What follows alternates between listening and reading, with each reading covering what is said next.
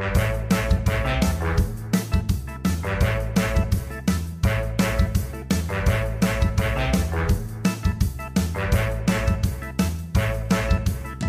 you know why? He's a Frankenstein's monster. Ugh, he's grotesque. He's so grotesque. This is part of the lore now, is that we have Frankenstein monsters fighting in the U.S. Army.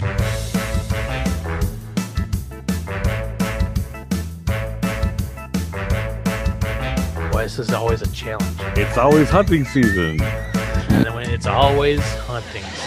Grandpa, that's wonderful. You sold the house. Well, it did take all my charm and powers of salesmanship, but I really put on the pressure and closed that deal. Now we can move to Buffalo, and Uncle Herman can take his new job. Oh, boy, old Hermie's got it made. I'll go up and get my shoesies, and we'll pack up all our bluesies. And away we'll go. Oh, oh, oh, off we go. Shuffle off to Buffalo. What's all the excitement? Hello, and welcome to another amazing genre-defining, one-of-a-kind, unsportsmanlike conduct penalty episode. I don't know what I'm doing anymore.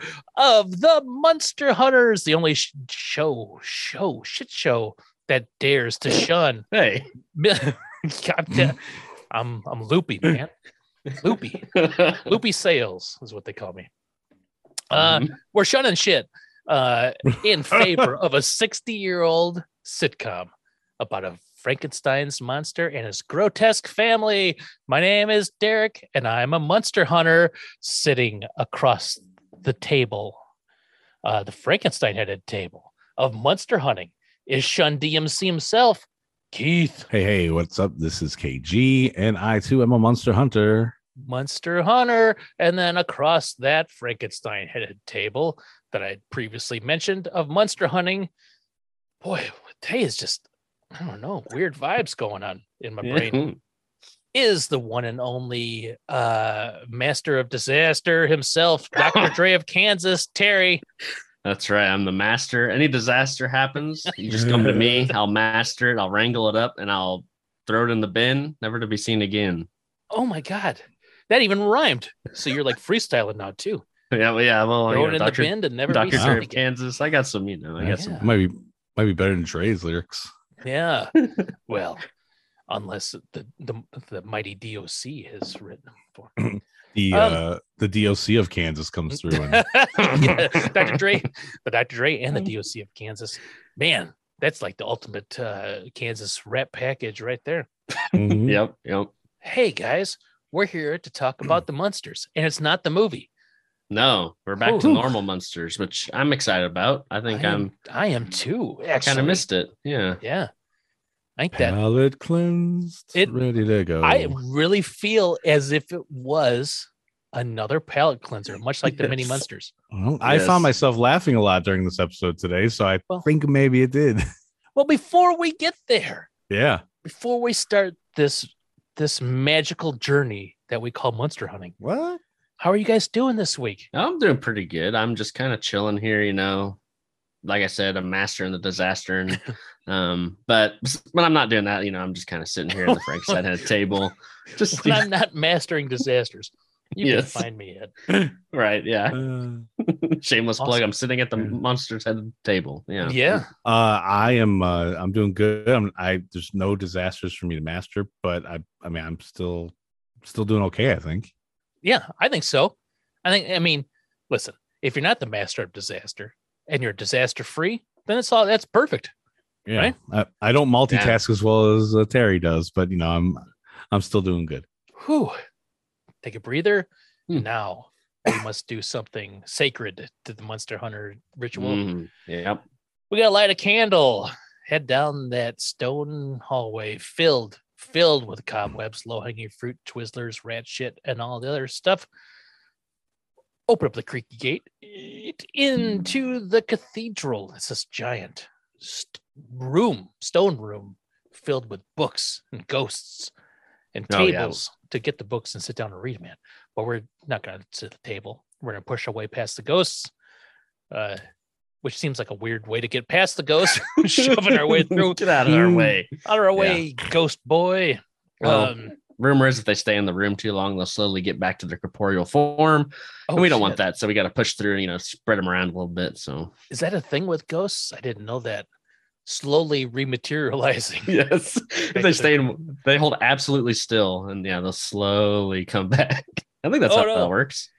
Oh, I hope that one ghost, I can't remember what his name is, whose wife I banished to the land of Dyson. Blended. Yeah. Hope he doesn't stand still to like, man, I can't talk. Stand still, turn into a man again, just to get his revenge upon me. Mm-hmm. I'll have to sleep with one eye open from now on. That's all right though, because I'm going over to the bookshelf past the Indiana Jones's comings and goings, leavings and droppings, whatever they are. The movie to book translations, grabbing that big leather-bound tome, pulling off the shelf, blowing off the dust, creaking it open, dropping down to a knee, presenting it to Keith, altar boy to priest style for the weekly tradition known as the Monster Hunters Tidbit Factoid Fact Sheet Psalm of the Week. Okay. Let's open up. We're going to stay in the same thing we were before, and we're going to look at last time we're in the book Universal. Oh yeah, and we're Universal going for this time we're going to Universal 212. 212. It was 420 last time, but something like that.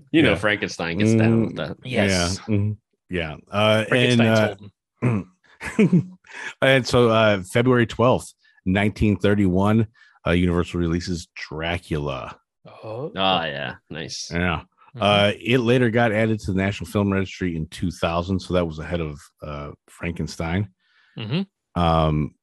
So again, I still don't know when that started, but you get the basics of it. It had a budget of $355,000 as the estimate, and it grossed $85,204. Now it says this was the sixth most popular movie at the U.S. box office in 1931, but when I went to look that up, that I could not find like what the rest of them were, or I found I found a list, but that wasn't listed like number 6. What could be more popular than Dracula? I mean, come on. Frankenstein. Yeah, fair enough. 85,000 is worth like 1.4 mil today. All right, yeah. Not a very good box office return. No. So the movie is only 1 hour and 15 minutes long. I think that's pretty nice. Mm-hmm. Todd Browning directed this movie, and he also directed a movie that I saw during college called Freaks. Oh, okay. Which is about a carnival freak show type thing. Mm-hmm. That was in 1931. He also did Mark of the Vampire in 1935. Okay. That also had Bela Lugosi, I believe. Yes, but not as Dracula in that one, is my understanding. So there were Todd Browning, TOD, only one D. He has 62 credits on IMDb for directing. Dracula is number 56 of his 62. Like he had just a ton of stuff from before then. Oh, that was like one of the last things he did. Yeah. Wow. So he started in like the early like 1917. I think it said was like one of his first earliest things there that he worked on. Mm-hmm. I'm sorry, 1915. A bunch of shorts that he did all the way through 1916, and then got into more bigger feature films and stuff like that. But I'm guessing that Dracula and Freaks are probably his two biggest, most well-known things that he's known for. The movie is about a Transylvanian vampire, Count Dracula, bends a naive real estate agent to his will and then takes up residence at a London estate where he sleeps in his coffin by day and searches for potential victims by night. Todd Browning also got a bit of a contributing writer credit as well. Mm-hmm. Okay. Yep. Stars Bela Lugosi as Count Dracula, Helen Chandler as Mina Harker, David Manners as John Harker. And in my notes here, it says that although he lived to 67 years old, or lived for 67 years after the film was released, David Manners claims to have never watched it. Really? That's interesting. I wonder why. Yeah. I'm not sure. So Bela Lugosi, he had played Dracula on Broadway as well, and he was so eager to repeat this this character and be on there that he agreed to a very small contract. It says about $500 per week for the 7-week shooting schedule. Meanwhile, David Manners had earned about $2,000 per week to play Jonathan Harker. Now, the interesting thing now, and in some of the notes that I found about that, in addition to like how much the difference was between like the star and like the secondary guy here, is they said that Manners was under contract to Warner Brothers / First National, which had loaned out their contract player at a rate considerably higher than the performer's weekly salary, and most of that just went right back to Warner Brothers. So even though he got like $2,000 per week, he probably only got like $500 himself, and all the rest of it went back to the studio. That sucks. You should make more for that, especially it's like iconic. Everybody knows like him as Dracula. Yeah. This movie also has Dwight Fry as Renfield, Edward Van Sloan as Van Helsing, and Herbert Bunston as Dr. Stewart, or Dr. Seward. Sorry. Seward. Yeah. Where was that? Edward Van Sloan, who was in this. He also did like an epilogue at the end of the movie, talking to the audience about what they had just seen. This was later removed when they re-released the movie, and is I guess now soon to be lost. Frankenstein similarly copied this model by featuring a prologue, but I kind of wish movies would do that nowadays. Like maybe just have like the director of the movie come on at the end and be like, "All right, what do you guys think?" Well, not live out loud. like Dora the Explorer. Like, wait, no. Yeah, just like, what did you guys? That was kind of weird, wasn't it? Something like that. I don't know. You see Swiper? Yeah. Maybe not that direct talking, but so Bela Lugosi, like I said, he was in the original Broadway production. It had 261 performances. Wow. It had opened on the Fulton Theater on October 5th in 1927. Edward Van Sloan was Van Helsing, and Herbert Bunsen was Dr. Seward in those as well. That's kind of cool. I like it. I like that they bring him from the stage to the screen. Yeah, they brought that right over, and I think that's kind of interesting that they did. There's only 3 people that got pulled over from that other cast. Now apparently, Bela Lugosi, he was an unpaid intermediary for Universal Pictures in trying to negotiate with the widow of Bram Stoker in an attempt to persuade her to get a lower asking price for the film's rights, and he got her to lower down from $200,000 to $60,000. Wow. Yeah, that's a big jump. Yeah, I guess their original plan was to do this big budget thing that would go right with the novel. However, 1929, Great Depression and the stock market crash, they had to go with a much less expensive stage play that was done by Hamilton Dean. Of course.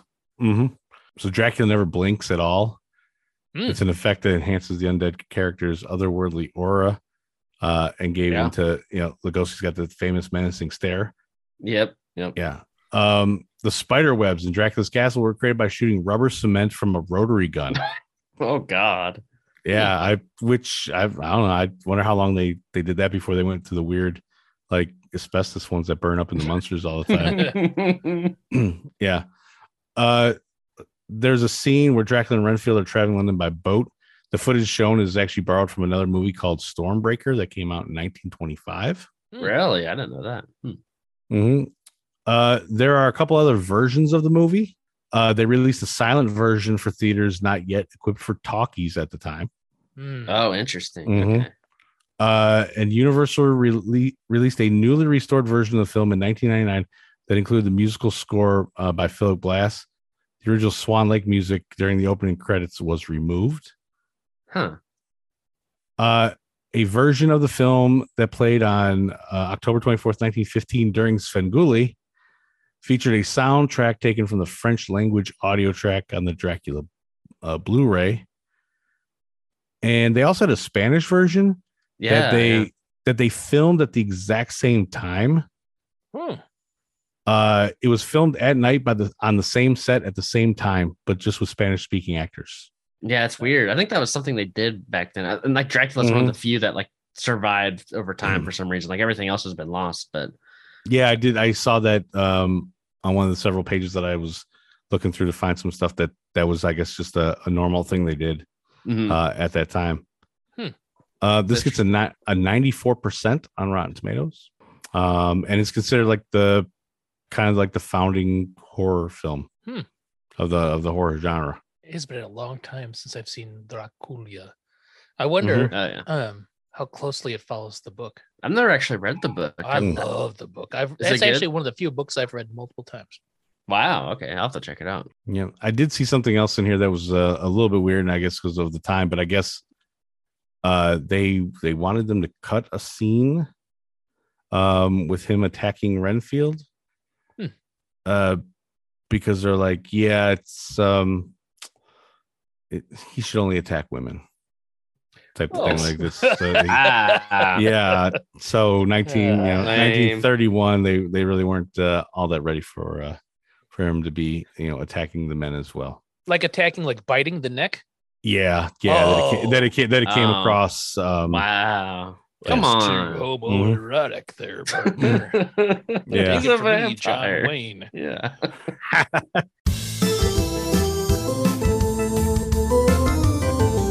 I was going to say, I don't think Bela Lugosi he doesn't reprise his role as Dracula until the movie that we talked about, the Abbott and Costello meets Frankenstein. Yes. He doesn't come back. There's like a ton of Dracula movies in between that. He plays other vampire type characters, I think, at times, but he doesn't play another. Yeah, doesn't play actual Dracula. Yeah, never, for the Universal monsters. I think it's kind of weird. Yeah, and he's definitely missed because I love like the daughter Dracula is really good. I think, but all the Dracula-esque characters after that are like so bad, and it's so nice to see him come back finally after all that. One more real quick thing here. Among the living creatures seen in Dracula's castle, possums, armadillos, and the Jerusalem cricket. It was common in Southern California, which would explain its cameo in the film, but they added in armadillos because armadillos had occasionally been seen digging in graveyards, which led to the mistake beliefs that they would dig their way into coffins and eat cadavers. Oh God. Really? People used to think armadillos would dig into graveyards and get into coffins and eat cadavers? Apparently so, because somebody once was like, man, I saw an armadillo digging in that graveyard the other day. No, I guarantee it wasn't that. I guarantee somebody dug into a graveyard and ate a cadaver. And they're like, what happened here? It was an armadillo. Yeah. You've never seen armadillos in the graveyard? Yeah, let me tell you. Yeah, definitely there it goes right there. Yeah. Yeah, you gonna close that book there, Keith? Oh, I'm sorry. Hold on. I just had set it down off to the side. I'm sorry. Oh my gosh. Oh, that book is like the starter's pistol. Run up the stairs, gents. We gotta get through the kitchen, past the staff. Hello, everyone. Hello.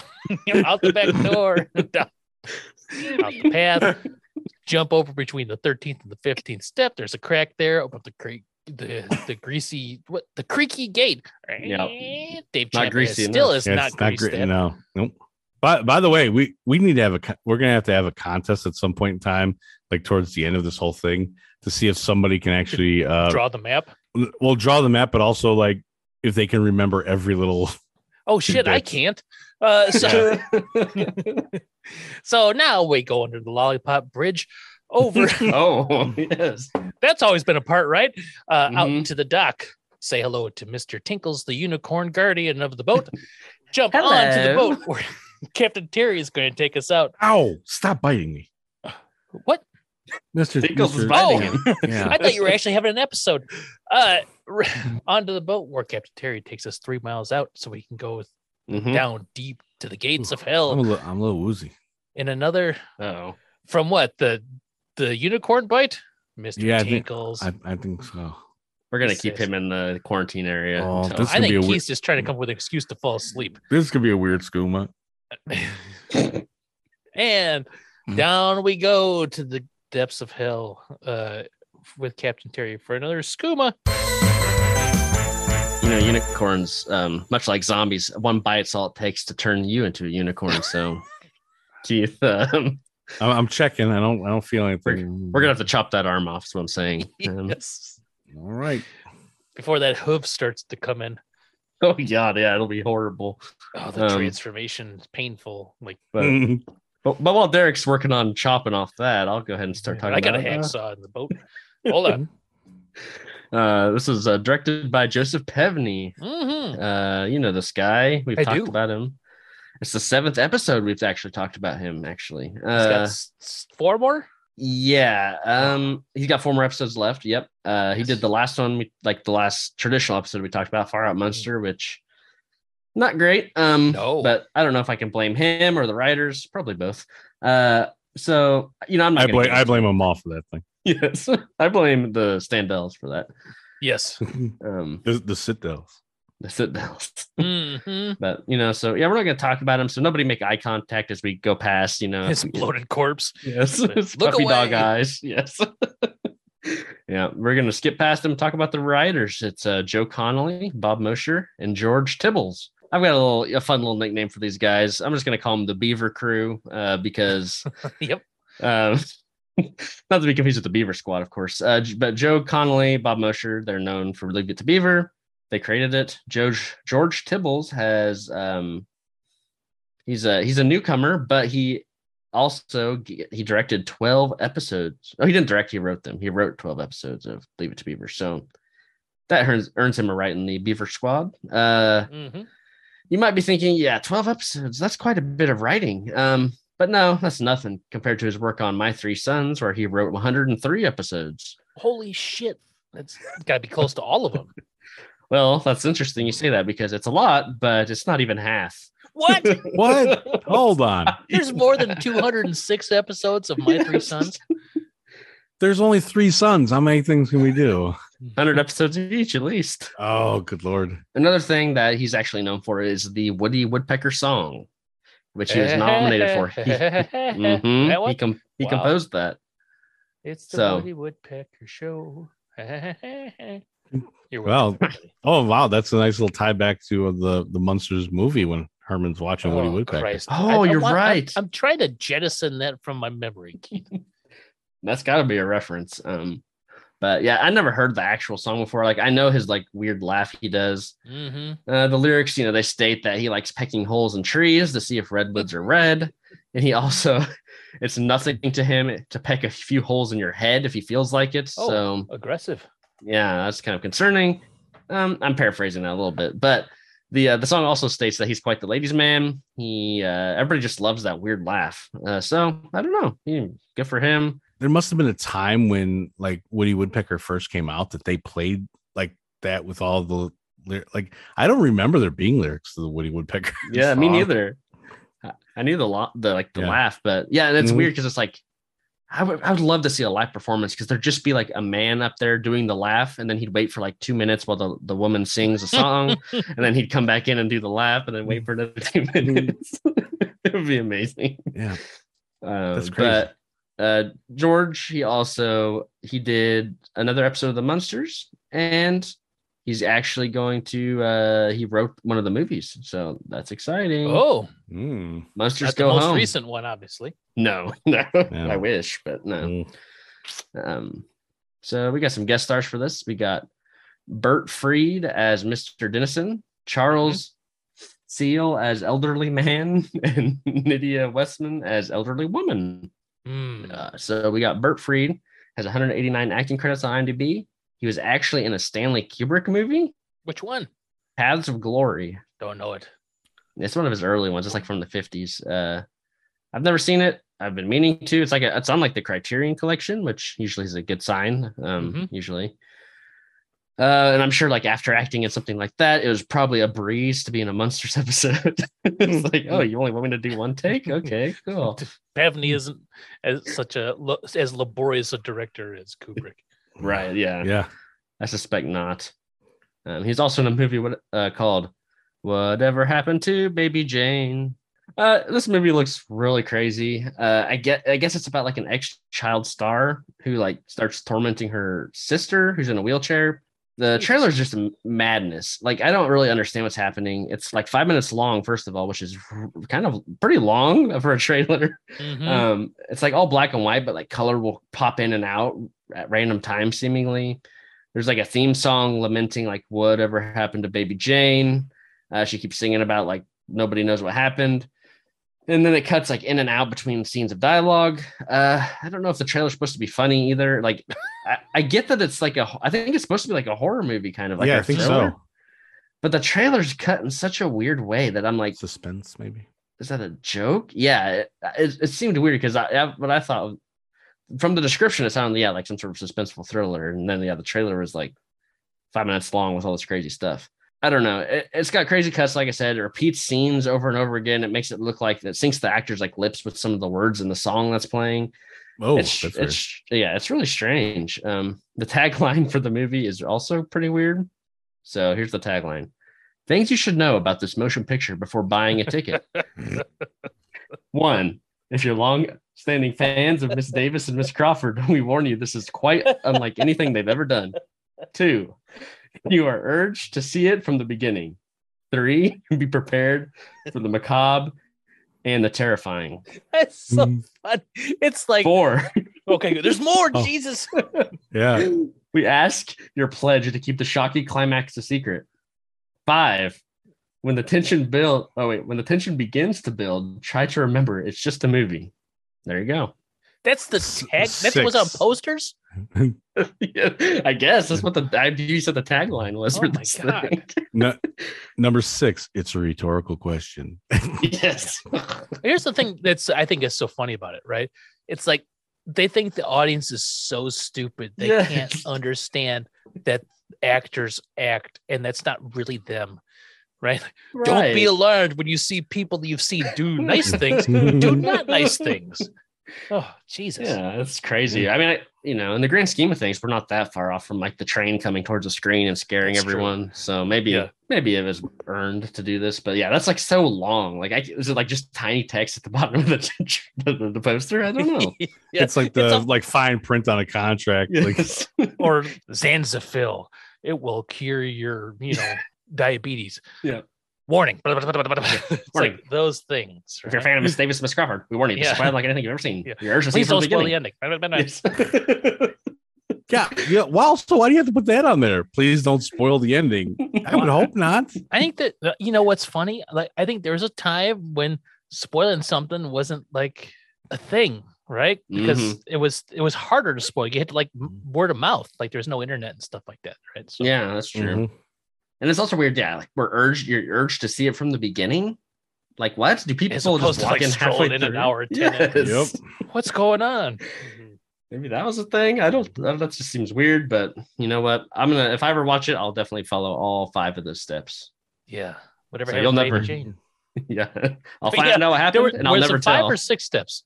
It was 5. 5 steps. The 5 steps to Baby Jane. Right. Rule 1. Don't talk about Baby Jane. Don't talk about Baby Jane. Yeah, that is one of the rules. Yeah. So we got Charles Seal. He's got 160 acting credits. He was in the Westworld movie as a bellhop. He was in a Steven Spielberg movie, as Duel. Oh, he was an old man. I think he played old man in Steven Spielberg's movie. But if you ever seen Duel, what are you saying? Old men can't be bellhops? Yeah, geez, ageist much. That's exactly what I'm saying. No, just ice cold facts. Yes, yep, yeah. Keystone. If I ever see a bellhop that's old, oh yeah, you don't want to see what happens after. Oh god. But anyways, yes, the Duel's like about a car chasing down a man, or a big old truck. It's not a car; it's a big old truck. It's kind of supposed to be scary. It's all right, but I don't know. Not necessarily. You need to see it. It's like before Jaws, even, so it's not one of this. Yeah. Thanks, Terry, for giving us permission to skip that one. You can just skip it, everyone. You don't watch that one. I know. I know most people when I do the skooma, they watch everything I mentioned. So I just thought I'd throw that out there. So many emails. Oh God! Tell Terry we watched all of his scuba mentions. Have I told you? Yeah, I've got like a whole skooma book club going on. All the listeners, we all get together, we talk about it. I thought I mentioned this. I must have forgot. My bad. Terry's sister podcast, the Skooma. Yeah, it's a spinoff. Yes. Yeah. For all thousands of listeners, you guys. Yeah, it's just I've just been hanging out with all these people. Yeah, I got my own Patreon going and everything. Yeah. All right. Yeah, I know it's been going great. Anyways, he's done some TV shows like Dennis the Menace, Lassie, Alfred Hitchcock Hour, Terry and the Pirates. While I was scrolling, I noticed something kind of tangentially Munsters related. He was in a movie called I Was a Teenage Frankenstein. Oh, so it's got Like some the best of Frankenstein I elements. think. Yeah, I mean, what's scarier than a normal Frankenstein? A teenage Frankenstein. Yeah, the But- hormones run wild. Yeah, but like once you like hit like 20, are you no longer Frankenstein then? Just not a teenage one. Now I mean, you're or a young adult Frankenstein. Young Mhm. adult. Yeah. The sequel. Like the title makes me think it's supposed to be like kind of goofy because like that's just I was a teenage Yes. Frankenstein. Okay.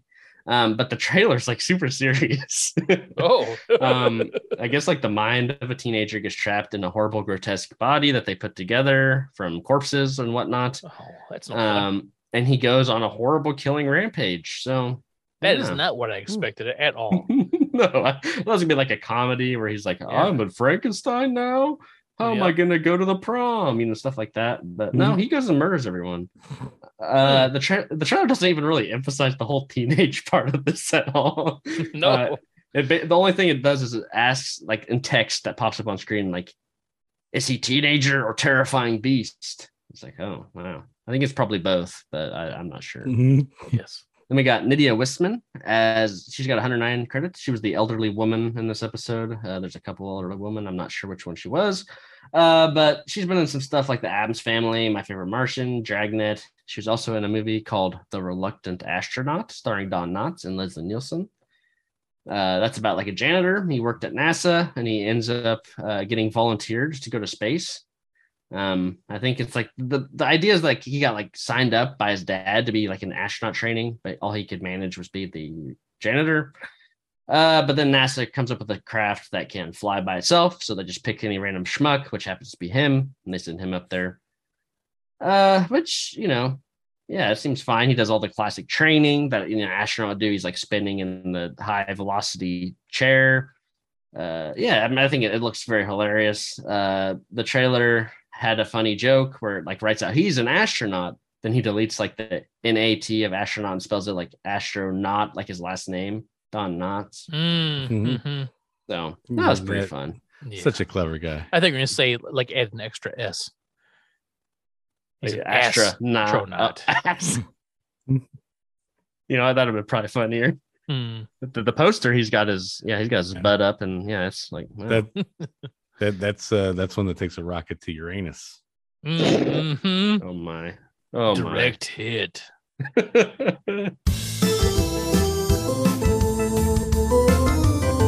Anyways, now that we've got, Keith's arm has been severed off, we're going to replace it with some sort of stick wooden arm, I guess. But we're slowly going to head up to the surface and get some, real There's medical no slow attention. for me. I am on the beach. I was roasting a weenie, but Keith's arm only burnt for so long. So You used that as tinder? yeah, I used it as kindling. Roasted weenie. I roasted one for everyone. Keith, an extra one for you since you lost an arm.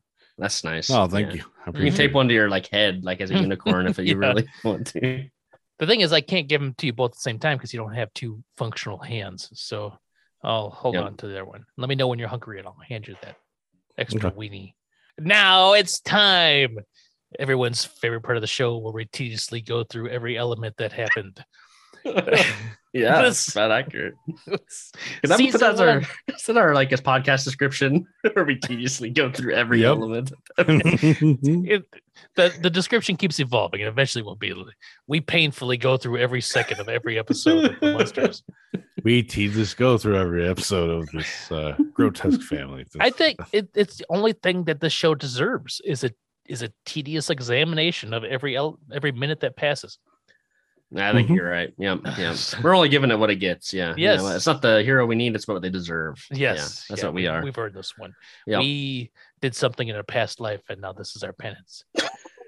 Season one, Jesus, what the hell did I do? yeah, I don't know. Season 1, episode 27, Munsters on the Move. Original air date March 24th, 1965. Herman is offered a job promotion that would mean moving out of town. That's what Amazon says. It gets a 7.3 on IMDb. And I don't know if it's just the palate cleanser fresh off the schlock that we watched this last week, but I don't know if that's accurate. In the wrong. Oh, really? Yeah. Interesting. Okay. Oh boy, this might be a first. I don't know. We're breaking new ground here. People. We'll see. We'll see what happens. We'll see how I this hope I'm in for a unfolds. surprise. Yeah. Maybe as I recount it, I'll be like, oh no, 7.3 too high. I'll be honest. I find every recap better than the actual watching of it. So I mean, That's true. you're not gonna. If you think it's already better than that, I might think you're like at a 9 or something by the time we're done. I don't think it's a 9. Oh no, I don't think there will ever be a 9 episode of the Munsters. All right. This episode starts like many others. They're in the kitchen. Lily's cooking supper. Grandpa's at the table. Herman's home because there's a bunch of noise and shit going on. And there's so much noise that a bunch of pots and pans fall off the wall, I guess. Yeah. And they make some out of tune, like clank, clank, clank, clank, clank. And Grandpa's like pissed. He's like, either mad. make them so they don't fall or get them shits tuned. Yeah, basically. He's like, man, very upset about it. Like, I don't know. Is that some, like, oh, I'm gonna go get all my pots and pans tuned? Is that I like, guess. I don't know. That's a weird. That's a weird. It was a weird statement, and I'm going to is. say initially, I just went over it. I was like, huh. So I had to come back and write it down. And we'll find out why. Also, much like the last episode, actually watching of an actual Munsters episode, I think this is we're now easily on to the point where Grandpa's like, yeah, I'm just gonna have a cigar with me all the time. Yes. And I don't really care if it's like, I'm not gonna do it just in my spare time. I'm just gonna jump on and we'll That just man's have a it here. chimney. He's Very he's not- large cigars too all the time. when he's not smoking a cigar, he's got smoke coming out his ears. That's true. He stores it all inside his gut until he's ready. Yes. It's like a whale. He stores all the air and then he has to emerge and blow it out. Herman comes in. He is so excited. He's busting at the seams and was like, don't do that in here. It could be a mess. Blah, blah, blah. Nice. Now, here is the first reference to Herman's boss, Mr. Gateman. Yeah, very interesting. Mr. Gateman called me into his office, said, I can't remember. You're like no one else. So you don't lay down on the job or something like that. I don't remember. Yeah, some joke that implies, some sort of dead person. Yeah. Lots of funeral home jokes in this episode. Pays him a compliment. You don't lay down on the job like others. Gives him a promotion. You know what? You can be a manager for one of our branch offices.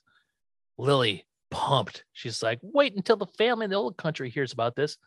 They'll stand up on their hind legs and really take notice. What? This is the second time she's made reference to them as being beasts. They're like wolves, I guess. I don't know. Yeah, that's why I was wondering the same thing. I'm like, so like half bat form, or like they're bats that would stand on their hind legs as well, or it does come across more as like that they are wolves of some sort. We did mention Dracula in the almanac, and Bram Stoker's Dracula could turn into a wolf. And missed. Mm-hmm. Yeah. And Grandpa's done that too. Yes. And missed somebody because his contacts were. Yeah. Wow. Nice. So the only rub with this new job is they'll have to sell the house and move to Buffalo. And Grandpa and Lily, that's awesome. They're not cool with this, right? They're like kind of upset, visibly upset at this idea. No, they seem concerned about that. Yeah. Yes. But Herman's got the cure to this. He sings Shuffle Off to Buffalo and does a dance number. Yeah. I always like when Fred Gwynn sings, and this is a fun one. He does a little dance number, and he crashes out the window in the kitchen. And this is the first time we've ever seen this particular window, and we don't see it later on when we're in the same room. But he dances out the window, and it makes a Herman-shaped hole in the glass, which is like very cartoony. It's like Looney Tunes. Yeah, I like that. That's funny. I was just gonna say, "Shuffle Off to Buffalo," the song. Keith. Keith actually has some Shuffle Off to Buffalo. Yeah. It was news. It was performed by the Breaking. Boswell sisters. Breaking news. Yeah. It was written by Al Dubin and Harry Warren, introduced in the 1933 musical film 42nd Street. And like I said, also it was recorded by the Boswell sisters, who were an American close harmony singing trio of jazz and swing era. Okay. Martha, Connie, and Helveta. Helveta. AKA Vet. Like the font. Yes, that named it after her. And it also, Wikipedia said on here that is recorded and presented by the Lawrence Welk Show on TV, and comedy acts with the song have included Abbott Costello, Laurel Hardy, Fred Gwynn, and the Odd Couple. So I'm assuming they're referring to them using it here on the Munsters. Yeah, that's my guess. Yeah, they use it twice. We heard it in the opening, the duet with Lily and Herman. Also, just real quick before we move on, in the movie that we just watched, Mr. Gateman is actually one of the guys who they look to hire Herman. Oh, I was wondering that. Yeah. Okay. Yeah. Sweet. So they kept that together. Yep. So he crashed out that damn window, left a Herman shaped hole. Yeah. Lily pokes her head out there and tells Spot to fetch, bring Daddy back. And then we get some flames. I don't know. I just really like that for some reason because it's so cartoony. Yeah, me too. And then we get the banger, the classic banger, shiny cloaks, Oh, tuba. God. Anything I love else? the shiny cloak comment. No, I can't ever top a shiny cloak. That's for sure. No, I was too mesmerized by the cloak again. Well, I looking. noticed that Herman's briefcase is super shiny too. Is Ever it? since Terry pointed out the shiny. Oh my God. Oh man, I'm gonna have to look for that. Yep. So then we come back from the banger. Herman's got the whole family together to talk about the job. He's like, thanks for, I gathered you all up. And Grandpa's like, dude, we were already sitting here. You can just start talking. But everyone's there except for Eddie, who is conveniently spending the weekend with one of his little friends from school. And at first I'm like, is Eddie not in this episode? Is this one of those weird, like labor law things? We can't get him in here, but no. He's just not here because he's always in every scene with the family except for this one. He's out and about. Mm-hmm. Yeah, he's got a life. Yeah, I thought that's what they were hinting at. Was like, yeah, we're just not going to include him this time. He might have like a couple scenes, but it's like a setup to some actual plot stuff, I guess. Yeah.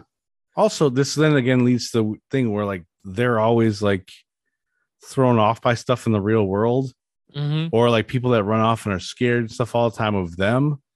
Like Eddie seems to kind of be living a normal life.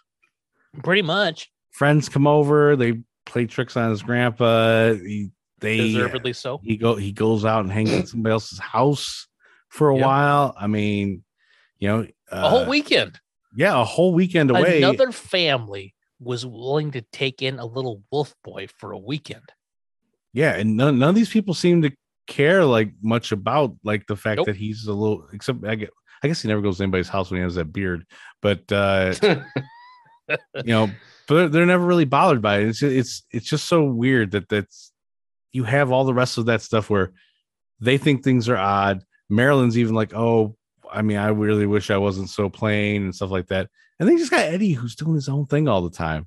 Yeah, he's a ray of sunshine every time he's in an episode too. It's the weirdest because he's the closest to normal in the entire family, and Marilyn exists.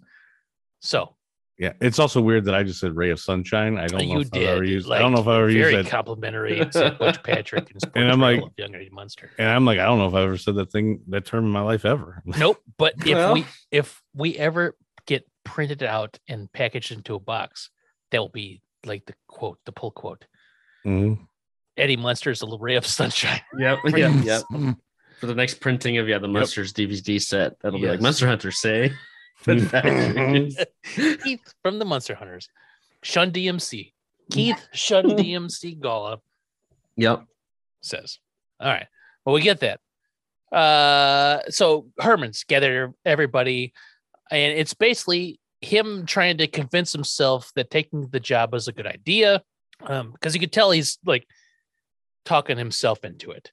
He doesn't want to do it because of the moving part, but he wants the opportunity. Herman's talking, blah, blah, blah. he turns around and is facing the opposite direction and seems to have lost track of the fact that he's looking in the opposite direction. Yes. I hated this so much, almost to the point where I'm like, this episode's ruined. I was ready to just shut it down. It was so dumb. Yeah. Yes. They do this a couple other times during the thing. Like usually him and Grandpa are doing the thing where like they're standing back to back and moving around. Yeah.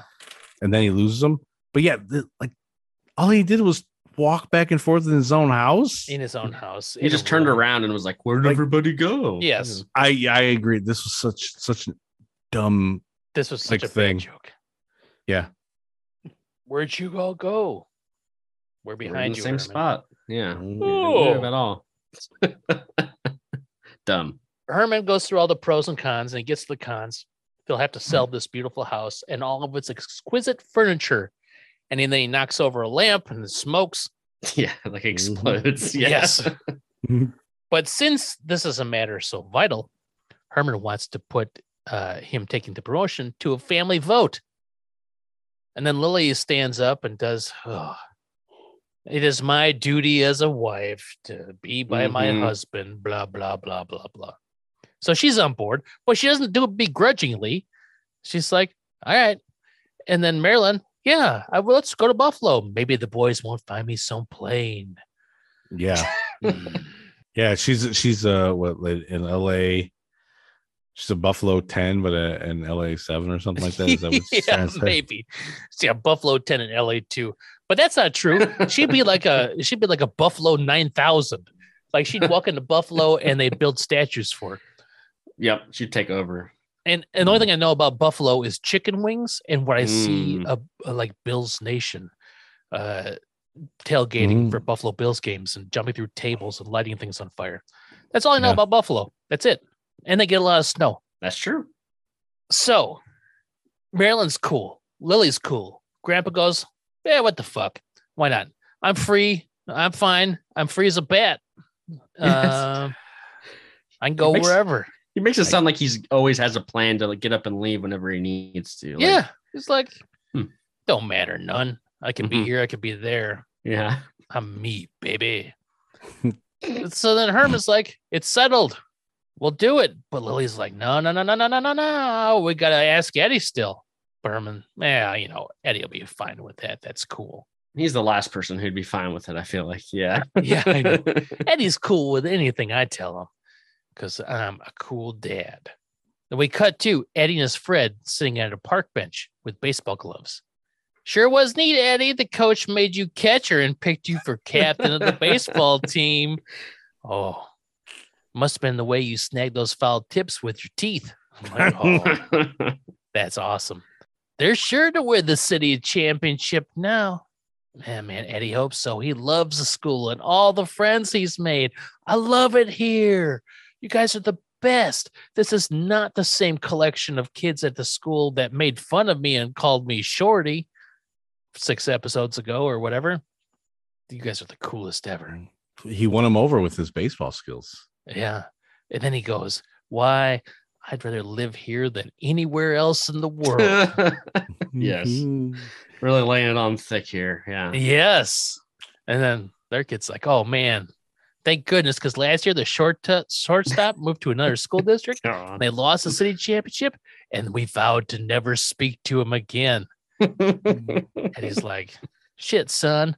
No worries here. My mom said we can live here for the rest of our lives and maybe even longer. So now stakes are set.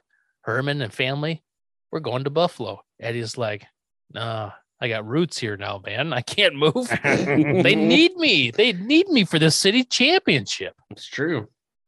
Yeah, this is the most important. Now, if you remember, like 4 episodes ago, we had the button right at the end, and Herman and Eddie were practicing baseball. Oh tryouts. yeah, I forgot about that. And that was at the end. And now, is there some sort of continuity in Munsterverse? It's setting up. Yeah, I think you're right. I think they were hinting at this next episode, the 4th episode down the line. I think they're hinting at that. Yeah, this will pay off later. Well, it's all and all this. Well, it's like been it's been like in the background, like in between episodes, like the baseball thing has been going. And now he's finally made team captain. This has been a whole arc like that we just haven't seen, I think. We just haven't seen. And I think that maybe it's true. Oh, and I'll tell you why later. I think that could be the case. They're actually paying off something that was said in another episode in this episode. Ooh. Yeah, I do think though is that thing, like they made fun of him for a while. Mm-hmm. But once he actually, proves that he's got the skills on the diamond, they like quit making fun of him for stuff. Yeah, because obviously, just as in like real life, if you do really good in sports, like people other stuff. You can be the weirdest son of a bitch ever, but you catch a foul ball in your teeth.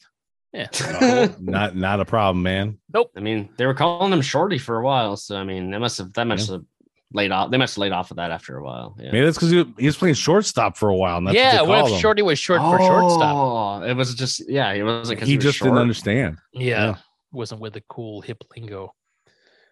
So now we cut back, and the Munsters are very aggressive on this move. They've already put an ad in the paper. They got an open house sign out front. An old lady. Oh boy. So maybe now in the retelling, I don't like this episode because now we get a horse-drawn stagecoach thing with palmistry written on the side, pulling up. And I'm like, oh no, they're going to use the slurs again. They're going to use the slurs, but I'm going to say some old lady and man pull up. She's freaked out. Like, that's like the house and those Alfred Hitchcock pictures that get hit by lightning. Oh, this is a different one. So old lady and old man pull up in the state in the car. And she's like, that's like the house and those Hitchcock pictures that get hit by lightning. And then, like it was written in the script, the house gets hit by lightning and catches fire. And then she goes, don't just sit there, Daddy. Burn rubber. Yes, that was awesome. I like that. And they peel out and drive off. Now, Herman and Grandpa are watching out the front window because they're like, we got an open house window up. We should be getting flooded. We didn't want those hot rodders here anyway. Yeah. You see how they drove off? And Herman's like, yeah, good. I wouldn't want to sell to any hot rodders anyway. Now we get the horse-drawn carriage wagon pulls up with palmistry written on the side. And I'm like, oh, no. I know what they're going to do here. A guy and his wife jump off. I'm going to say 2 Romani people jump off and another 10 come out the back. I'm like, oh no. And that gets canned laughter going. Yep. Yeah. I was like, I was with you. I was like, really? Okay. I see you exactly. I know what we're going to do with this. And I'm here to sit for 5 minutes while they riff on this. Yes. And it felt like eternity. Yep. And they have a scam. They're going to first do the seance, then the phony ghost, then they'll rake in the dough. And then, oh God, the woman's like, it's a little clean, but it'll do. And I put a little frowny face next to that line. Oh, see, I actually like that one because I'm like, oh, somebody agrees with Lily about it's it's dusty and stuff like that. Is calling them dirty. Oh, I get okay. I think maybe because the previous episode was like the very nice hotel. Oh, sure. And how they had a problem that it wasn't dusty at those rates and stuff. So I was like, oh, somebody here agrees that it's a dirty house, and that's they don't even think it's dirty enough. Oh, yeah, exactly, because they're dirty people, right? And so, and then this line, don't steal nothing until we make the deal. I put a frowny face next to that as well. Yeah. They knock on the door. The Munsters answer. The guy and his wife, they're frightened. And then he's like, excuse for the intrude. Good luck, brother. And then he runs off. But when they're walking up, they say something like, oh, I think the slur removed already got here. I'm like, oh, whatever. So Herman shovels everyone back inside. He's like, come on. Those were slurs. They cast spells, practice sorcery, and give people the evil eye. I'm like, oh my God. And Grandpa's glad they didn't buy the house because he can't stand competition. Yeah. So I absolutely forgot about that exchange. I expelled it from my memory. Yeah. Hopefully I can do it again. Well, and because it's sandwiched between that old couple who made me laugh and with then what's the burn coming rubber up here? and the two old ladies. Yes. They don't 100% make up for it, but they get you to kind of forget about it. Yep. So the Munsters are at dinner. Lily frustrated. They've had an open house all day and people won't even come in. Herman doesn't get it because they have everything a family could want. They're close in a beautiful yard with a kidney-shaped swamp. And then a car pulls up out front that says Susan and Amelia's Dealers in Antiques. And that's where we get this clip. Susan, if this place is for sale, there must be some wonderful old relics inside. Perhaps we can pick them up for a song. They hold hands and run inside.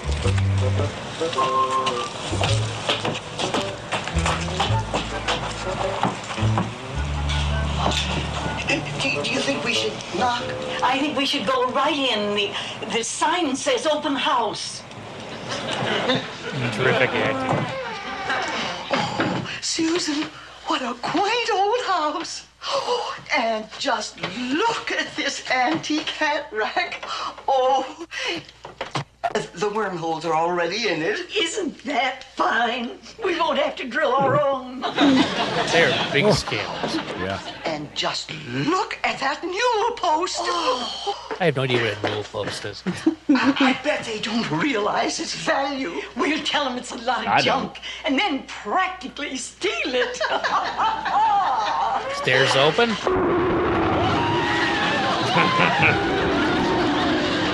These two old ladies blast out the front door.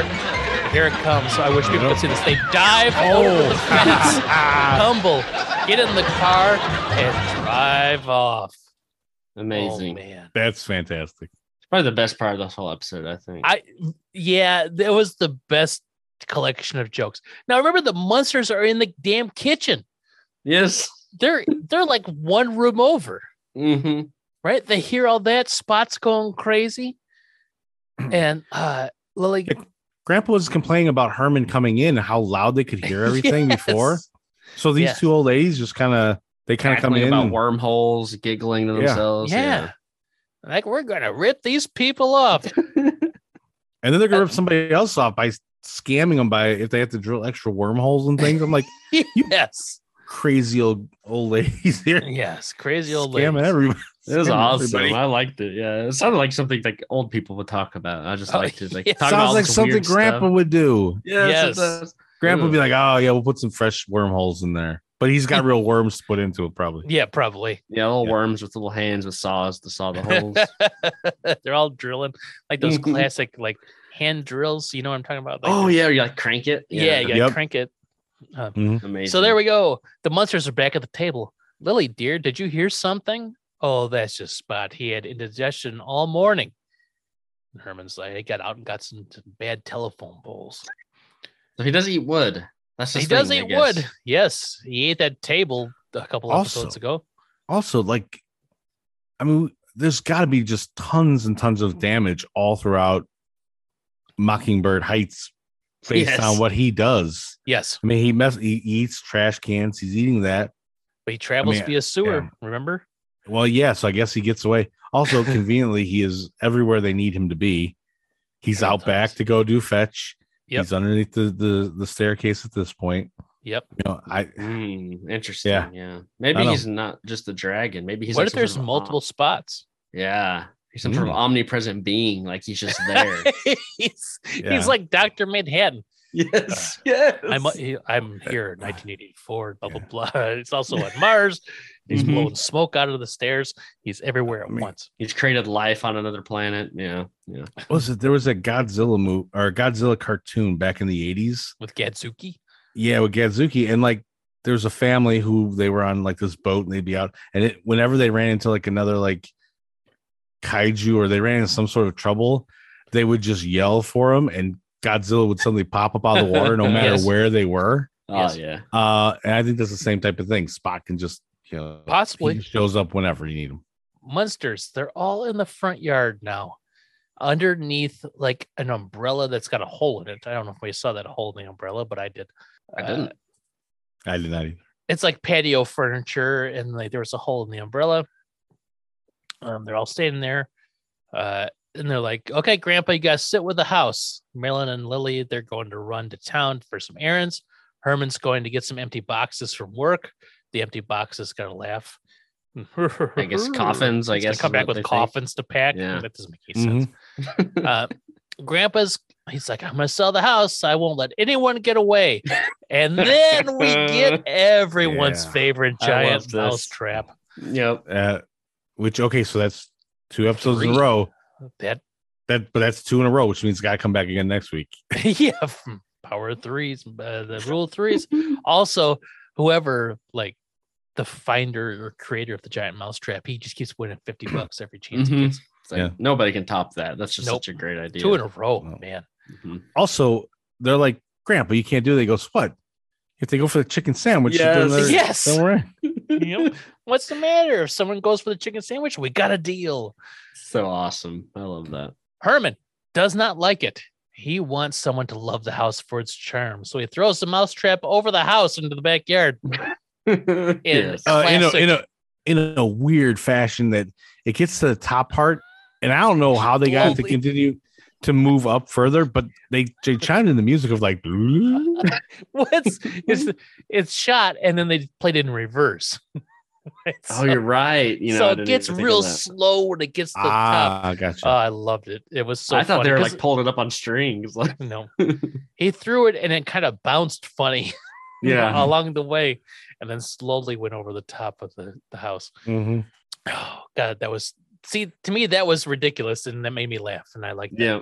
I thought Herman was gonna fall for the chicken sandwich thing immediately. I thought that's what was happening. Ooh, chicken sandwich. Snaps him in the that would have been great. Yeah. He's not paying attention to the fact that Grandpa just told him about the chicken sandwich. He just walks up like, oh, somebody loves chicken sandwich here. Mm-hmm. Oh, no, I really wish we would have got that. Now, based upon earlier when he just turned around and forgot where everyone was at, like an infant doesn't understand object permanence yet. Right. Where is it? Peekaboo? Oh, Yeah. He could have fallen for the chicken sandwich. The chicken sandwich. And they could have shown it like it bent and stuff like that around his head or something. Like it actually could like trap him. That'd been great. Crushed his skull. They had to rebuild him.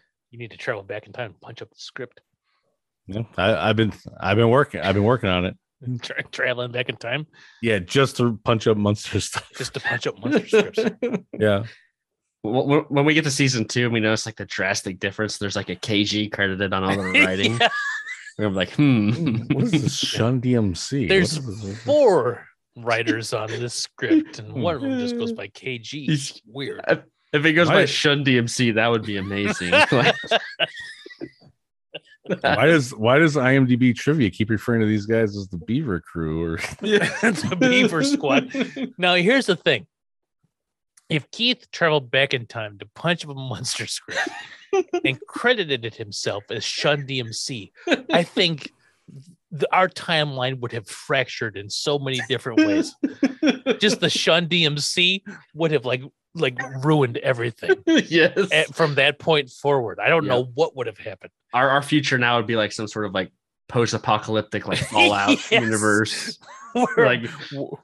We're buying things with little like bottle caps, we're recording into ham radios, talking to each other. Yeah. We're still doing this podcast, but it's like that Kids in the Hall sketch where we're in the post-apocalyptic nuclear bunker and playing I got a brand new pair of roller skates. Yeah. Now that song's gonna be stuck in my head for a week. Thanks.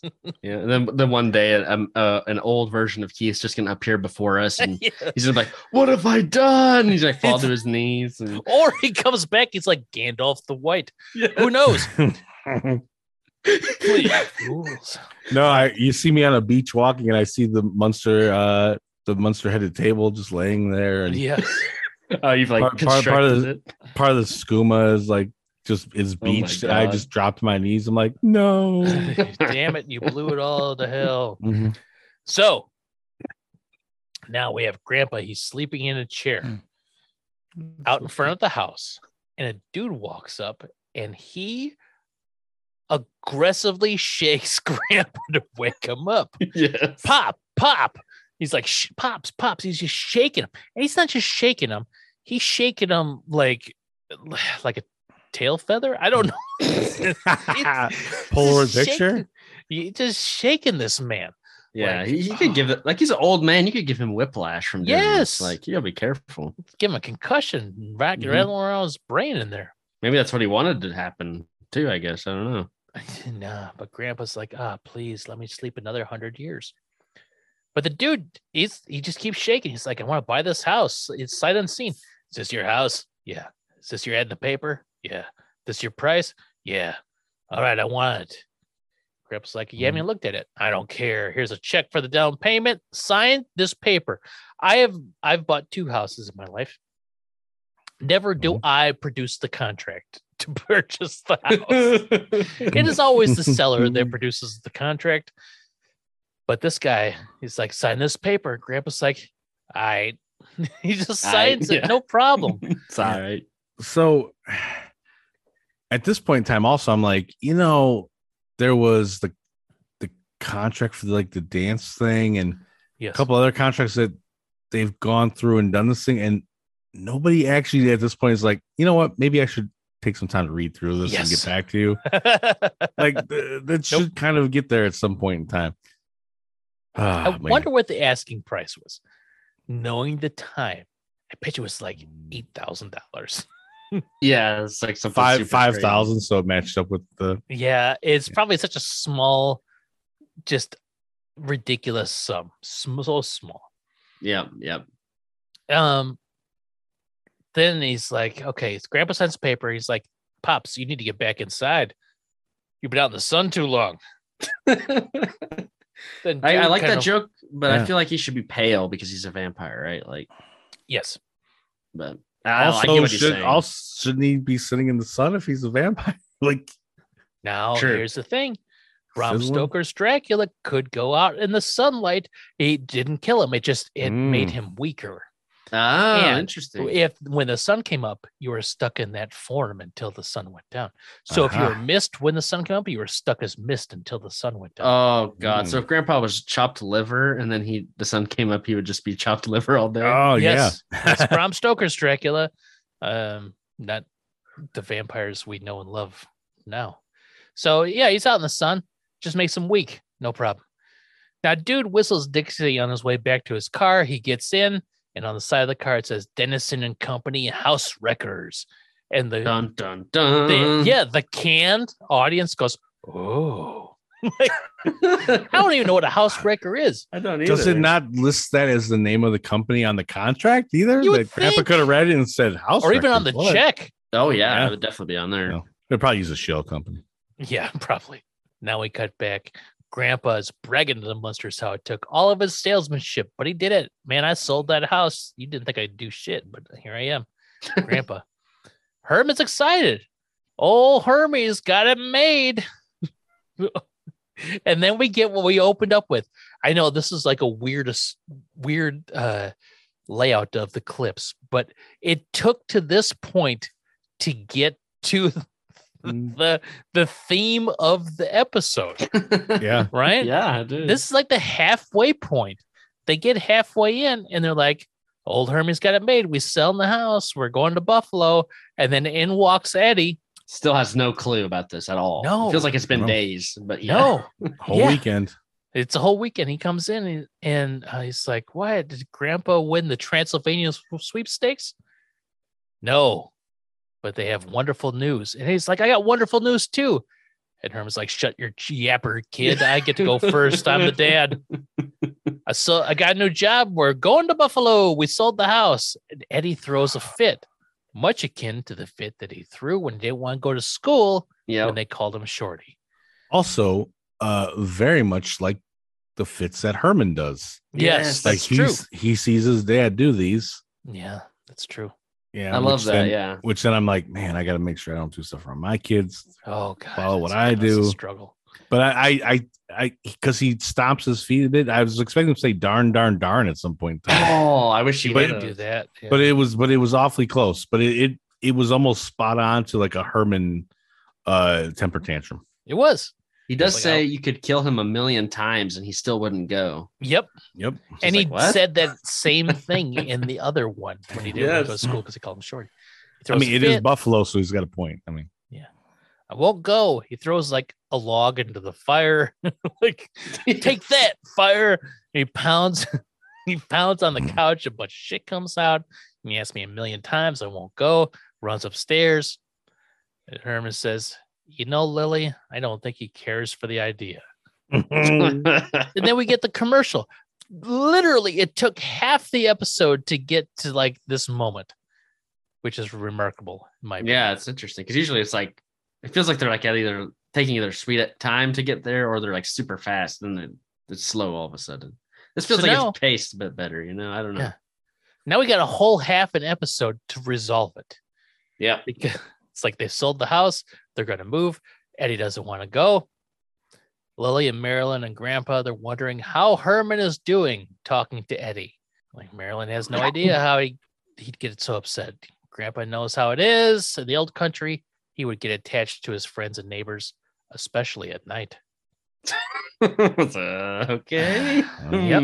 Attached via fang to the neck. Mm-hmm.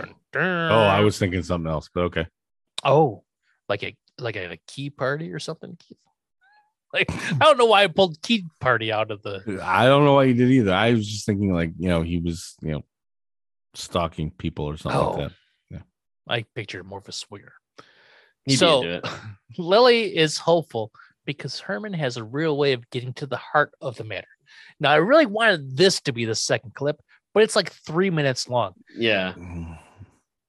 Eddie is sitting on Herman's lap. They're in Eddie's room. And Eddie's holding on to Wolf. And Herman's like, it's all the little rabbits said to the prairie dog. Listen, prairie dog, why do you take your family and move out of a perfectly good burrow to someplace far away? Like Herman, the person that gets to the matter of the fact, the heart of the matter, is using some weird rabbit prairie dog metaphor story. Yep. But the moral is seize the opportunity, right? That's Herman's moral.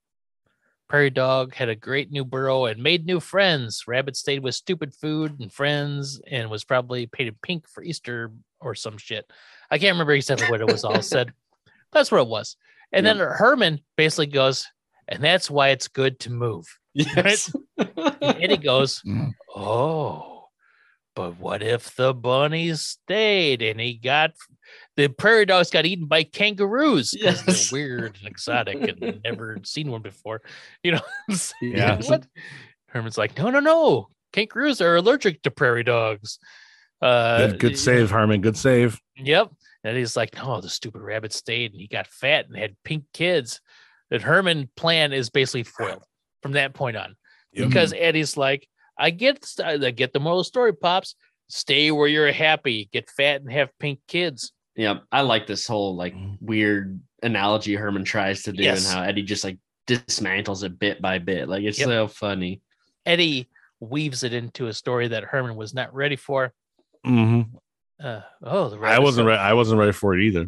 Yeah, I like this. The rabbit sent letters to the prairie dog, but they came back unanswered. So he knew it was better to stay where he was. Yes. and Herman keeps trying to like give like the next logical thing in this scenario. He's like this. He's like, well, no, it's they did no. Yep. Eddie's coming right back. And he's like, no, well, then this would happen. I enjoyed that, and I'm upset it was 3 minutes long, so we couldn't play it for everybody. Yeah, it's too long of a clip. I really wanted to play it, but it was like, boy, we'd play like a 10th of the episode. So Eddie's all better now, thanks to Dad explaining it to him, and Herman's basically defeated. Mm-hmm. Next morning at the breakfast table, and Eddie's leaving. See you guys later. Now I can tell the boys that I don't have to move, and I can be the captain of the baseball team. This is the best day ever since Grandpa dug up Spot for me. Couple things here. Yeah. One being you don't have to tell the boys anything because nothing has changed to them whatsoever. Yes. You already told them you're never leaving. Yeah. Yes.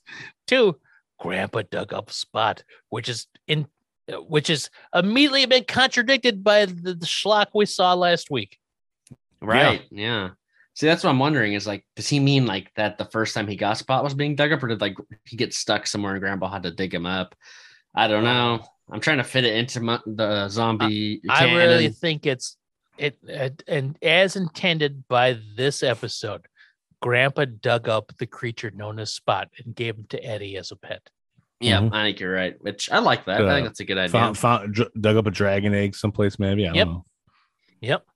Put it in his crib next to, or in the crib next to him. Yep. Just like a Targaryen. Yeah. That's canon now. Eddie is a dragon rider. So now Eddie skips off, and Herman's like, seeing Eddie skip off and be happy, that's like the most important thing to me ever. It warms the cockles of my dad heart, whatever, blah, blah, blah, blah, blah. Yeah. And then immediately Grandpa's like, what the fuck happened last night? And then we get an explanation of the previous scenes, right? I thought we sent you up there. And Herman's like, oh yeah, I did, but prairie dogs, but everyone is on board. Herman's like, oh, I should have used the 3 pigs. I'm terrible with prairie dogs.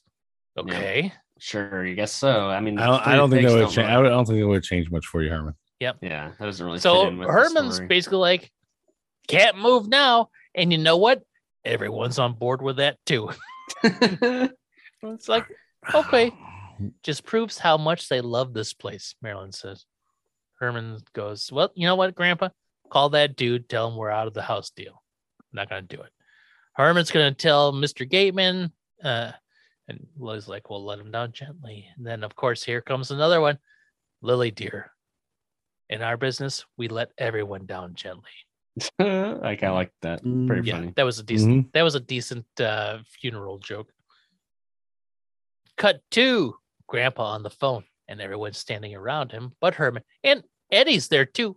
And I thought he was going to school, but I guess not. What do you mean we can't get out of the sales contract? Bulldozers, wreckers on their way right now. Blah blah blah. You can't talk to me that way. Click. Mr. Dennison hung up on him. So Grandpa's like, well.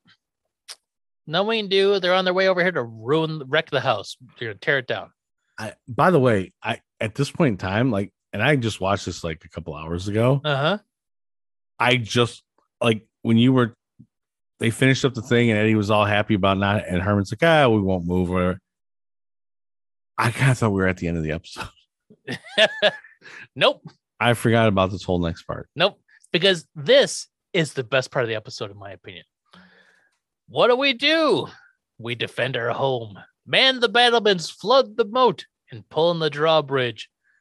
But Grandpa, we don't have any of those things. Marilyn, don't be so technical. I haven't had this much fun since I started the French Revolution. So Grandpa has started the French Revolution and got Lincoln to be president. Mm-hmm. Yeah, he's a kingmaker. He was also in one of the wars because he had his little chest with all the pictures of all the old timey monsters, with the Flyboys. Yeah, this is where this episode gets bonkers. And I really enjoyed the bonkers of it. Mm-hmm. So now we have Grandpa outside, dressed up like Napoleon. Eddie's up on the second story, like on a balcony with a little cannon. Lily is dressed up and she's got a sash that says like King George, leave us alone or something like that. I can't remember. Go home, King George. Can't remember. Yep, that's what it was. And Marilyn's dressed up like something. I can't remember. But they have a cannon out front and they're loading it. They load it with some silverware. What else? Like Eddie's shoe or something. Bobby pins and one of Eddie's skates. And then Grandpa goes, wait till they get a taste of this cast iron fruit salad. Which is another tattoo you can get and be proud of. I love that. That's amazing. Yeah, it's either that or cast iron fruit salad is the name of my next album. Cast iron fruit salad. Yep. Shun DMC, cast iron fruit salad. Oh, that's pretty good. And now here they come. Here they come, Grandpa yells. and look, and there's 2 bulldozers and a crane with a wrecking ball. They're coming down the street in like V formation. Yep. It's just awesome. Grandpa's like, I won't fire unless I have to. I sure hope I have to. Yeah, he is excited to slaughter some people. Yeah. It's been way too long. I'm gonna kill some motherfuckers today, and this is gonna be good. Then a pickup truck pulls up with 5 or 6 guys. And the equipment pulls up. The guys get out, and they got Dennison. And he's like, they think they could scare us off. Dennison bought this home to wreck it, and they're going to wreck it.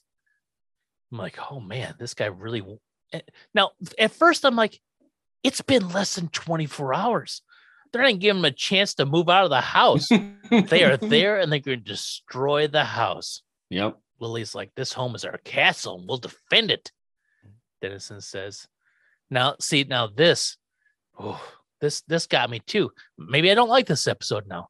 Dennison's like, it's like those little ladies that laid down in front of the bulldozers, stopped them from tearing down their houses to build a freeway. He doesn't say that much, but that's what it is. Now, back in the day in LA, do you guys know the story of when they built Dodger Stadium? No. Oh, God, there used to be neighborhoods there, and they were like 100% Mexican and Hispanic. Los Angeles residents' homes. And they just basically said, get out. We're building a Dodger Stadium here. And there's people that refused, and they just pretty much leveled neighborhoods. Didn't help anything. The city of Los Angeles just destroyed a bunch of people's homes. Oh, wow. And livelihoods just to build Dodger Stadium. Jeez. And that's what that made me think of immediately. And I'm like, oh my God. Yeah, there's more to that story than what I'm saying. That's a very probably poorly paraphrased, but that's nuts and bolts what happened. I never heard that before. Oh God, yeah, it's actually a terrible story to listen to, and I heard it on a podcast. And 99% Invisible had that story. Okay. Anyway, but then they're like, oh, but why the get-ups? Oh, these radicals will do anything to get the picture in the paper. Stand back, people. We're coming through. We're going to demolish your house. Grandpa lights the cannon. He's like, well, I'm going to have to kill you. I didn't want to kill you, but I didn't want to kill you. And I'm going to kill you. He lights the cannon, and then it, like a cartoon, there's multiple cartoon elements in this, it backfires. Mm-hmm. And they're all covered in black soot. Very Bugs Bunny, Tom and Jerry, whatever you want to say. Yep. And Grandpa goes, "C'est la vie," has to put the French in there. Mm-hmm. That's how I goofed at Waterloo. I like these. There's weird something references. about this. I really like this whole French Revolution thing. Yes. I don't know why, because it was so stupid. Yeah. I just love that they're all in the getup and like yes, they're like really into it. Yeah. Is that also kind of set up like eventually like a timeline of when the Munsters actually came to America? I guess. So he can't reference some other things. He's got to be like, oh, well, it actually happened at this time, and this is what was going on. This is where I was at the time. Well, the French Revolution was 1800s, right? Mm-hmm. So I don't know. You must have got here around Lincoln time. Yeah. Yeah. I mean, he's definitely here by then. I mean, he's gonna make Lincoln president. Mm-hmm. It would be interesting to timeline out Grandpa's adventures. Yeah, anybody out there want to do it? Go ahead. Email not us. Me, not it. Where were we at? Oh, c'est la vie. That's how I goofed at Waterloo. And then Herman walks up, and the whole time I'm thinking, well, Herman's gonna walk up and scare them all away, right? Because nobody's seen Herman up to this point. Dennison's like, well, look at this. It's in our Halloween getup. He doesn't care. He's like, this guy says people are crazy. We want to crush a house because we're going to put a parking lot here. Lily says, it's been a nightmare. Oh, Herman. And then Herman's like, well, we did sign the paper. Herman coming in with a reason and logic. He did that last episode too. He's like, man, we kind of did tell them already that they could stay for the weekend. So we rented the house for the weekend. We can't tell them to leave. Hey, we did sell them the house. They can destroy it if they want to. Grandpa's like, oh, here he goes, little Mr. Little Goody Two Shoes. Herman's like, right is right. They bought the house. They have the right to tear it down. Scolds Grandpa for aiming a cannon at people. And he's like, that's anarchy. And anarchy is violence. And violence is very naughty. Yep. All right. Sure. Yep. Anarchy isn't necessarily violence. No. But violence is very naughty. I'll agree with that. Yeah. Herman is going to try and reason with him. And he walks up. He's like, give us a few weeks and find somewhere else to live. But he realizes, Eddie goes, I want to smash now and talk later. He's got some bloodlust in him too. Yeah. Yeah, he does. He's got that bit of grandpa in him. I thought there was still something to do with being DTF. Never mind. That's later when he gets a little bit older. No, different. No, the down to smash. No, down to smash. Oh, let's smash. Yes. Weird. Herman walks out and he tries to talk to him. He wants to, just give us a few weeks. Let's find some place to look for. Denson's like, listen, Jack, we bought this house to tear it down and put in a parking lot.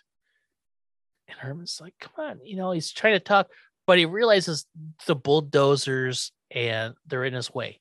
He's like, I just want to get closer to talk. So Herman parts the bulldozers with his hands. This is a cool effect. I'm not sure how they did it, but it was very well done. He just splits them so he can walk between, moves two bulldozers with his bare hands, walks between.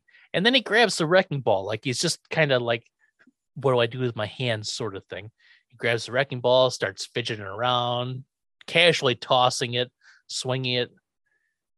If you see things my way, you'll go back and tear up that contract. So they take it as a threat. Herman's just trying to be good faith negotiator. He tosses the wrecking ball, smashes in the ground. The dudes run off and leave. Herman goes back and tells Lily the value of reason and negotiation. It's there, right? It's great. See, they were in such a hurry to tear up the contract, they left all of their machinery behind. Oh, Herman, you saved our home. Eddie says, Pop, you're a hero. Oh, shucks, it was nothing. And he smacks the cannon. It fires. It destroys the bulldozers. And then the cannon split open like a cartoon flower.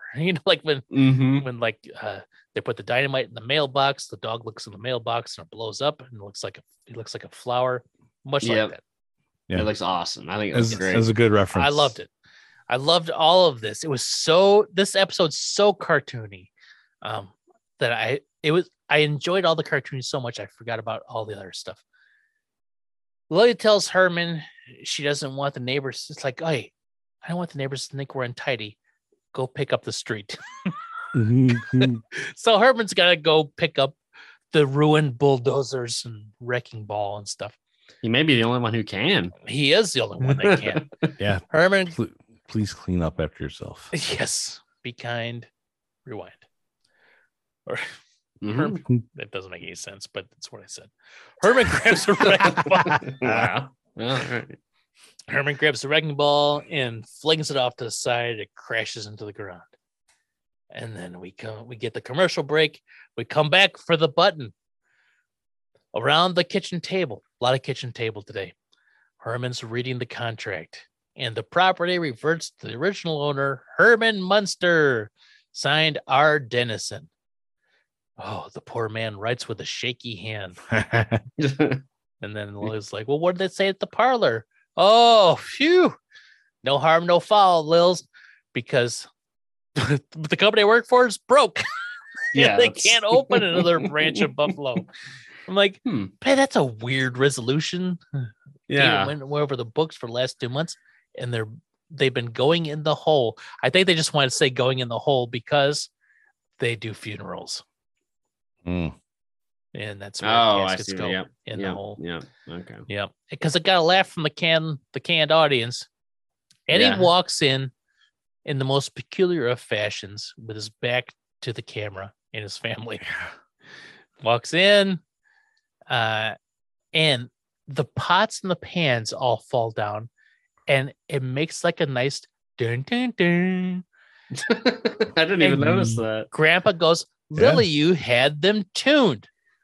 Now, wow. it was at this point, I'm like, oh shit. I just scroll up my notepad and go up here and write, make them so they don't fall, or at least get them tuned. Because I just had Herman's home, some pots fall, and Grandpa complains.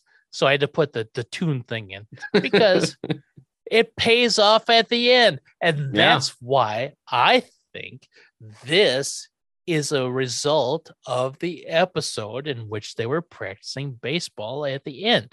Because whoever wrote this understands the value of making a callback. Yes. Mhm. I think that's what happened. Yep. I think you're onto something. Yep. I did enjoy that, the fact that they tied the back, but I was also still like, pots and pans making like actual music that when they fall, like it's of all. super dumb. Yeah, because you would think they would fall randomly, right? But it's super dumb. But the fact that it's like dun, dun, dun, they like made a melody, and Grandpa's like, "Oh, you had them tuned," and Lily kind of grinned and nodded her head. Eddie, how was baseball practice? He mumbles. And Herman's like, turn around, son. And Eddie turns around and he's got a baseball lodged in his mouth. Another callback. 2 callbacks in the same episode. Because he's catching foul tips with his teeth. Yep. And he's like, get over here, Eddie. And Herman pops it out. And then Lily goes, there's no 2 ways around it. We're simply going to have to buy Eddie a catcher's mitt. Credits.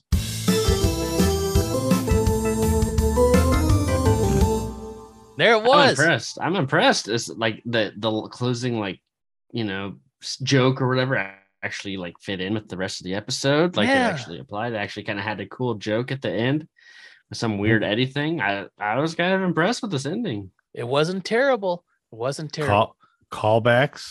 Callbacks galore. Callbacks in place of like bad jokes is always going to work. So that was it. Season 1, episode 27. We got 11 more. Oh God. Munsters on the move. I swear I thought we had at least like maybe like 6 or 7 to go, but geez. No, Okay. I saw somebody the other day posted like it's 90 days till Christmas. And I was like, oh Jesus. Same reaction. We have 11 episodes left of season 1. Oh jeez. That's 77 days. 11 weeks. Yep. Yeah, get through it. It's a long time. Oh, man. Oh. Well, what'd you guys think of this one? So I think taking in the factor of one, we had that weird Standells episode that was so hollow of things going on, a second half performance thing more than anything else. And then watching the actual new Munsters movie and just, this one stands out pretty good. I like this. I liked a lot of stuff. I mean, especially if you get rid of the one very questionable thing of people that do come to look at the house. You kind of just pop that out. The other 2 people come to look at the house are really kind of fun. And again, you get this, like you said, like there's some continuity tie in there. And he's playing. He got to be the captain of the team and named starting catcher. He doesn't know the catcher's mitt at all. Never even occurred to me till the end. Like I thought maybe he had the mitt, but if it got wild, he, was able to snag it with his teeth. Yeah. So it's a good comeback episode. Yeah. Yeah, I agree. I really liked it, despite the not even maybe the racist stuff in the middle. It was pretty bad. But the rest of it's like super, super good, I think. Just that weird French Revolution stuff was so funny to me. And I don't know, maybe it was, because we watched the Munsters movie. Standell's lame. Like this it was a nice return to form, I think, to remind me Munsters can be pretty funny when they want to be, so that's kind of nice. I think this episode had more jokes that hit than miss. Get rid of the racist stuff in the middle, and the weird pacing, and the fact that it took half the episode to get to the actual conflict was weird. But I get they wanted to do the open house and they wanted to bring people up to that. That's like always their go-to. Like, we don't know what to do. Well, let's bring people to the house. Yep. All right. That's true. So this was a pretty good, and I can't tell if it's because we're fresh off the movie or it's because I really enjoyed it, but it is what it is. We do have one review for this episode on IMDb. Oh, okay. It is from 2007, December Okay. 2007, and is 8 out of 10. Wait till I read this title. Shuffling Off to Buffalo. Not. I got him. Nice. Oh, Often boy. the members of the family most opposed to moving out of town are kids, and you can't blame them. Separating them, blah, blah, blah, blah, blah, blah, blah. Blah, blah, blah. Just recap. Highlights were the various people who come to view the house. They included an old couple, a band of Romani, yep. and 2 crooked elderly female antique dealers. How all of them are scared away leads to some good laughs. Agreed. For instance, I don't need the recap. It gets a little too silly at the end with all the French Revolution get up, but Bert Freed was good as Mr. Denniston, the man who comes to demolish the house. I also enjoyed Herman's song and dance of Shuffle Off to Buffalo. Later, he and Lily did the same song in a duet. Finally, there were some excellent puns regarding Herman's place of employment. 8 out of 10. Fair enough. Yeah. Not a bad review. Yeah. I did enjoy this episode, but now after the recap, I feel 7.3 is fair. Yeah, that seems fine. Yeah. All right. Way back in episode 1, there was a babysitter that came to watch Eddie, and she was exposed to the Munsters, and nothing shook her. She was unflappable, unshakable, unbreakable even.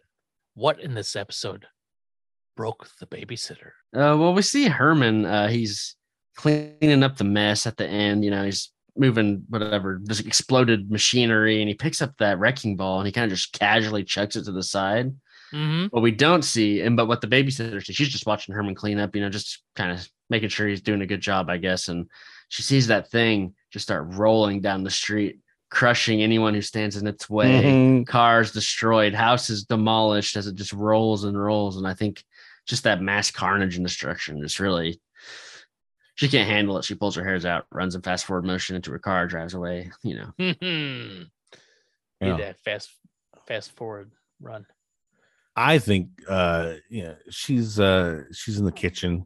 Mm-hmm. And she opens the refrigerator and she's like, the fuck, I put a chicken sandwich here somewhere. And then she walks over and she looks out and she sees that Grandpa's put it onto that the mouse trap. And before she can go out to retrieve it herself, Herman's chucked the thing over the house. That's amazing. Sandwich. That's awesome. Yep. Oh man. Well, I think she's gone for the weekend, right? Mm-hmm. And she comes back and she finds out that they sold the house. And she's like, what? You told me if you were ever going to sell the house, you'd give me the first opportunity. Well, And you weren't around. You weren't around. Totally forgot about me. I was just gone for the weekend. Husband and I went out of town. That's what married couples do sometimes. Jeez Louise. So yeah, she's broken by the fact that they just totally forgot about her. Yeah, it's like almost, it feels like maybe like a year ago you guys were like recognized me, but ever since then it's like you don't even acknowledge my existence. It's I like love this old house and I wanted to buy it. Well, if you're ever going to sell, Yeah. we had that conversation. Yeah, You know, I know Don't you you guys remember? never move and I've you'll been with you outlive for- me. But if you been- ever sell, give me the chance to buy it. I've been saving up all this money. Oh, Mhm. boy. all that babysitting money. All that babysitting money. Goodness gracious. Well, there it was. Another episode in the books. The 27th. The 27th of season 1. No, we Oh did my it. God. Yeah, we're doing it. So many Endless. episodes. Endless. Yes. Keith, Hmm. what do you got for the peoples? Just that was great, wasn't it? Season 2 covering the Karate Kid cartoon from 1989. I can't say I like the cartoon, but it's starting to grow on me for the recaps. We've had great guests. Please give it a listen. It's worth it for them more than it is for me. Nice. I've enjoyed them all so far. Yeah. What about you, Terry? I've got another podcast to do called Run the Reel. It's still on hiatus, but someday we'll return. We cover all sorts of different movies. We covered Duel, like I mentioned earlier. I told you didn't have to watch it. Well, you could watch it and listen to our review. That's called a callback. Look at that. No, you told me I didn't have to, so I'm good. Thanks. Fair enough. Yeah, I've already stopped watching it. I was watching it, but I stopped. Oh well, we were watching it. We were watching it while we recorded this, and as soon as we told you didn't have to bother, you just turned on. All right. Yeah, I showed you guys. I know this was before we started rolling, but I have 3 screens. One screen was dedicated to Duel. Their screen was dedicated. That's amazing. Yep. You're doing a full recap of the Munsters episode while you're watching Duel. I'm just imagining that. Like, well, I was until you said I don't have to watch it, and I stopped. Yeah. No, dang. I should have said anything. But yeah, check it out. It's you can find it on Twitter, Facebook, wherever. Just give it a listen if you're interested. Yeah, it's fun. And as for me, I got nothing. But this, the Patreon. This by this I mean Monster Hunters, and then by the Patreon I mean the Patreon that we do that gives extra bonus content, 2 episodes a month, plus other things will be coming. We just gotta get people revving and rocking and rolling and getting hyped. Oh yeah, for Monster Hunters content. And everything we do is tangentially related to the Monster Hunters or a comment made during a Monster Hunters episode. Yep. Yeah. Until they're not, and they're just out of the blue and weird. It may get there sooner than later. Yeah, we're doing whatever we want. We're doing whatever we want. And it is a ton of fun. So check that out. Patreon.com/Monster Hunters, or we are Monster Hunters on all the socials. Twitter, no TikTok. Should we do TikTok? Snapchat? I don't know. I'm not sure I understand TikTok. It's way too much for me to do. I think we have to do dancing if we're on TikTok. Oh my god. Ooh. Boy, that'd be something. Give me like 5 years to get back into shape, and then I'll start dropping it like it's hot. Yes, I don't know if I feel comfortable displaying myself on camera. You could shake it like a tail feather. Shake it like a tail feather. Call back to the Munsters theme song. Oh yeah, people would love that. All right, but if we do that, and then I guess that's it for this week, right? Join us next week for more Munsters, and then I guess we'll end this one like we do every other one, right? With our classic, super consistent ending. Oh, here it is.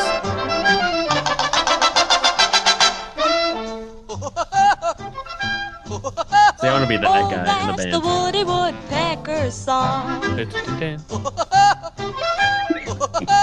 Yeah, he's a pecking it all day long. He pecks a few holes in a tree to see if a redwood's really red. And it's nothing to him on the tiniest whim to peck a few holes in your head. Whoa. That laugh is creepy. That's the Woody Woodpecker. The Monster Hunters are Derek Glasscock, Keith Galla, and Terry Vickroy. Keith is the host of the Pop-Up Filmcast, and that was great, wasn't it? Both shows can be found wherever you subscribe to podcasts. For more about Keith's shows, you can follow Pop-Up Filmcast on Twitter at Pop-Up Filmcast. And that was great, wasn't it? At How Great Was That? You can also follow Keith on Twitter at KG3030. Terry is one of the hosts of Run the Reel. It's a movie podcast that does deep dives on films with a theme. You can follow Run the Reel on Twitter at Run the Reel. You can also follow Terry on Twitter at Terry_Vickroy. If you would like more musings from me, you can follow on Twitter at Derek9 and the word 9. Follow Monster Hunters on Twitter at Monster Hunters and subscribe on your podcatcher of choice for more Monster Hunter fun. Monster Hunters is mixed and edited by me, Derek. All original music is composed and mixed by Terry Vickroy, and executive producers are me and Keith Galla. The Monster Hunters is a Crispy Dodo production.